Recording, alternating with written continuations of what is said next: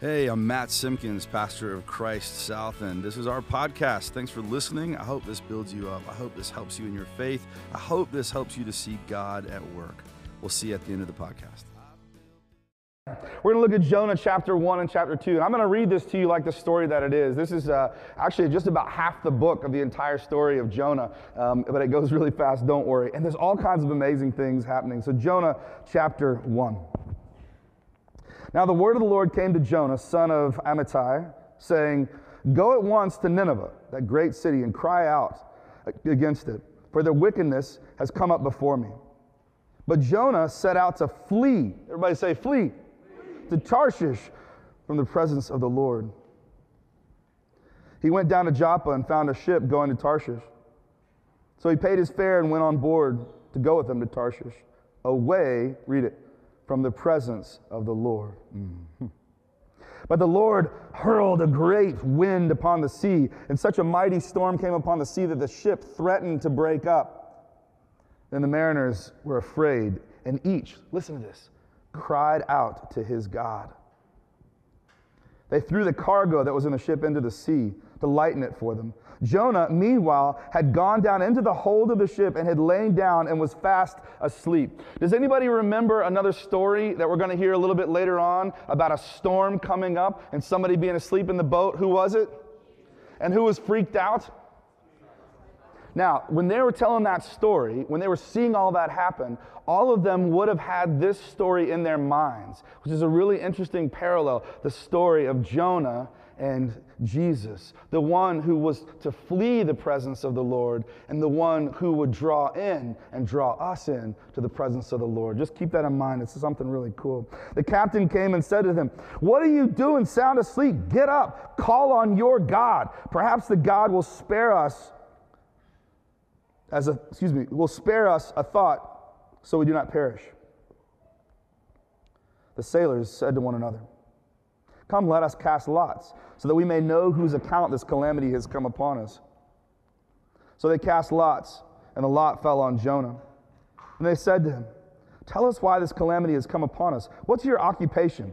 That's not the first thing I would have thought to have asked him.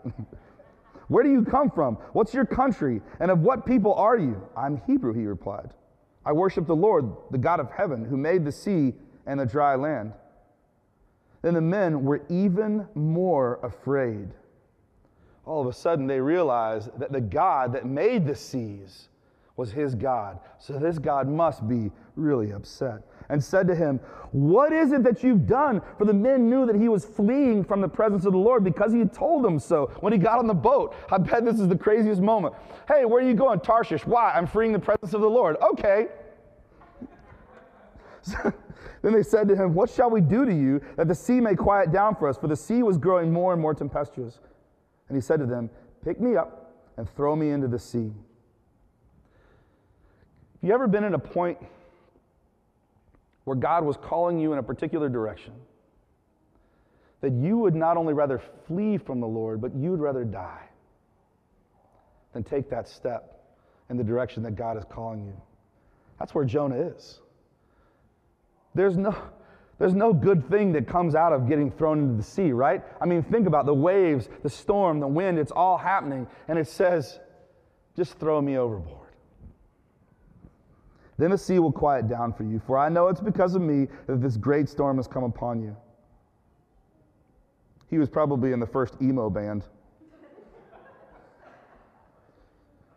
Nevertheless, the men rowed hard to bring the ship back to land, but they could not, for the sea grew more and more stormy against them. Then, this is the craziest part, then they cried out to the Lord, not to their gods anymore, but to the Lord. "Please, O Lord, we pray, do not let us perish on account of this man's life. Do not make us guilty of innocent blood." They didn't want to kill him either.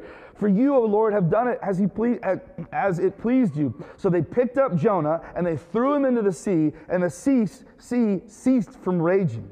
Then the men feared the Lord even more, and they offered a sacrifice to the Lord and made vows. How crazy is it that in the midst of Jonah fleeing the presence of the Lord, not only did the presence of the Lord never ever leave, but even in the midst of him going in the wrong direction and doing the wrong thing, the gospel came to the people around him. Amen? Think about that God can even use you when you're going in the wrong direction, doing the wrong things, stepping away from God, running away from God. The gospel can still come from you. 17, but the Lord provided a large fish, a whale, to swallow up Jonah. And Jonah was in the belly of the fish for 3 days and 3 nights. Anybody know another story where they were in something for 3 days, 3 nights? Then Jonah prayed to the Lord God from the belly of the fish, saying, I called to the Lord out of my distress, and he answered me. Out of the belly of Sheol I cried, and you heard my voice. You cast me into the deep, into the heart of the seas, and the floods surrounded me. All your waves and all your billows passed over me. It's like he's sinking even deeper. And then I said, I am driven away from your sight into the dark deep of the sea. How shall I look again upon your holy temple? The waters closed in over me. The deep surrounded me. Weeds were wrapped around my head and the roots of the mountains, at the roots of the mountains. I went down to the land whose bars closed upon me forever. Dead, gone, yet you brought up my life from the pit, O Lord my God. As my life was ebbing away, I remembered the Lord, and my prayer came to you in your holy temple. Those who worship vain idols forsake their true loyalty, but I, with the voice of thanksgiving, will sacrifice to you. What I have vowed, I will pay. Deliverance belongs to the Lord. And then the Lord spoke to the fish, and it spewed, vomited, spit Jonah out upon dry land. This is the word of the Lord, to which we say, thanks be to God. There's all kinds of things that we could note here. I don't know how many of us, we can probably identify with Jonah. God said, go, and Jonah said? God said, go, and Jonah said? I love the idea about each shouting to their own God. And then just a few minutes later in the same scripture, it says they cried out to the Lord. They were changed in the midst of this moment of seeing what this God could do. We could just spend a little time on that, about how God told Jonah, and Jonah decided to flee, it said, from the presence of the Lord. But as he fled, whatever. God never left Jonah. Say that. God never left Jonah. But there's one thing that really kind of bugs me here. I've read this story 1,000 times. I guarantee you, I have seen the Pirates Who Don't Do Anything VeggieTales movie at least 425 times. But the story of Jonah is an incredible story. But the whale, it keeps bugging me, because I always read this whole story, up until I started working on it this week, I always read the whale as the chaos. That was the thing that was the worst part of this story, to be boom, chomped up inside of a fish. That was what brought the chaos. But that moment is actually where the chaos stops. I always read the whale as death. Swallowed him up in there for 3 days. See, I read the New Testament before I knew the Hebrew Scriptures.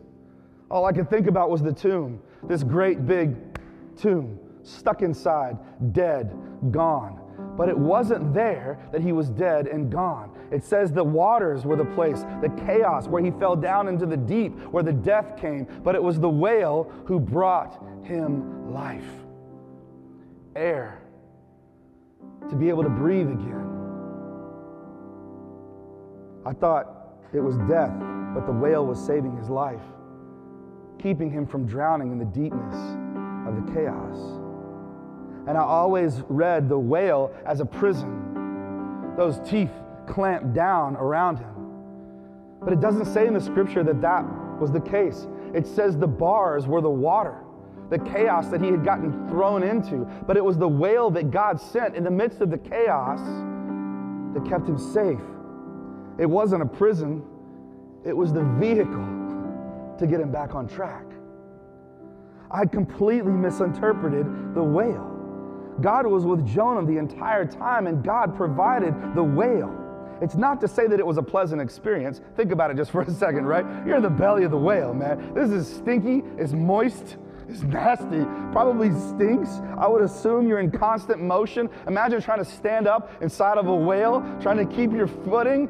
There's no way to see. It's completely dark. You have no idea what's going on, and yet it's there that Jonah, in the midst of that whale, comes back to life. It's like he's reborn. Sometimes, brothers and sisters, the whale is the calm. The whale is the comfort, the saving grace. When that moment in our life of chaos comes and it feels like we get swallowed up in the whale, maybe instead of thinking so much about the fact that the whale is the problem, what if the whale is the solution? What if God sent us this gift? Maybe you've been running away from God. Maybe you're already feeling that. Or maybe you're feeling tossed into the ocean of chaos, where everything is shaken up around you, where you're sinking down into the deep, and the bars of the water and the darkness and the depths are wrapping themselves around you.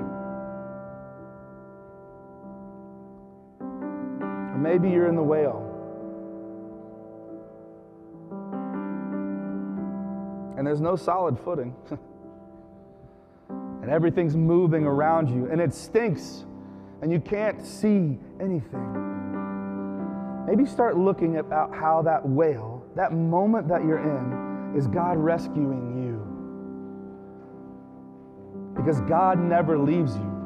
Even as you run, God will send the whale, and God will spit you back out in the right direction and keep you safe from the storm, to guide you through the chaos. Pray with me if you would. Good and gracious God, we give you thanks for rescuing us from the chaos, for saving us from the depths, for bringing us home to you. We ask, God, that you would speak to us, Lord, this week, that we might see more clearly what you're doing around us, that we're not caught up and lost, that we're not caught up and alone, but Lord, you do amazing things. You bring us new life. In Jesus' name we pray, and all of God's children say, amen. All right, I hope that was helpful. If so, I ask you a couple of things. One, share this with a friend so that they can hear some good news in their life too. And if you want to continue that impact beyond, we ask that you go to christsouth.org to the online giving tab and give to this ministry so that we can continue to share this with others. We'll see you on the next podcast, or maybe in person at 10 a.m. on Sunday mornings at Polo Ridge Elementary in Charlotte, North Carolina. Blessings and peace. Have an awesome week.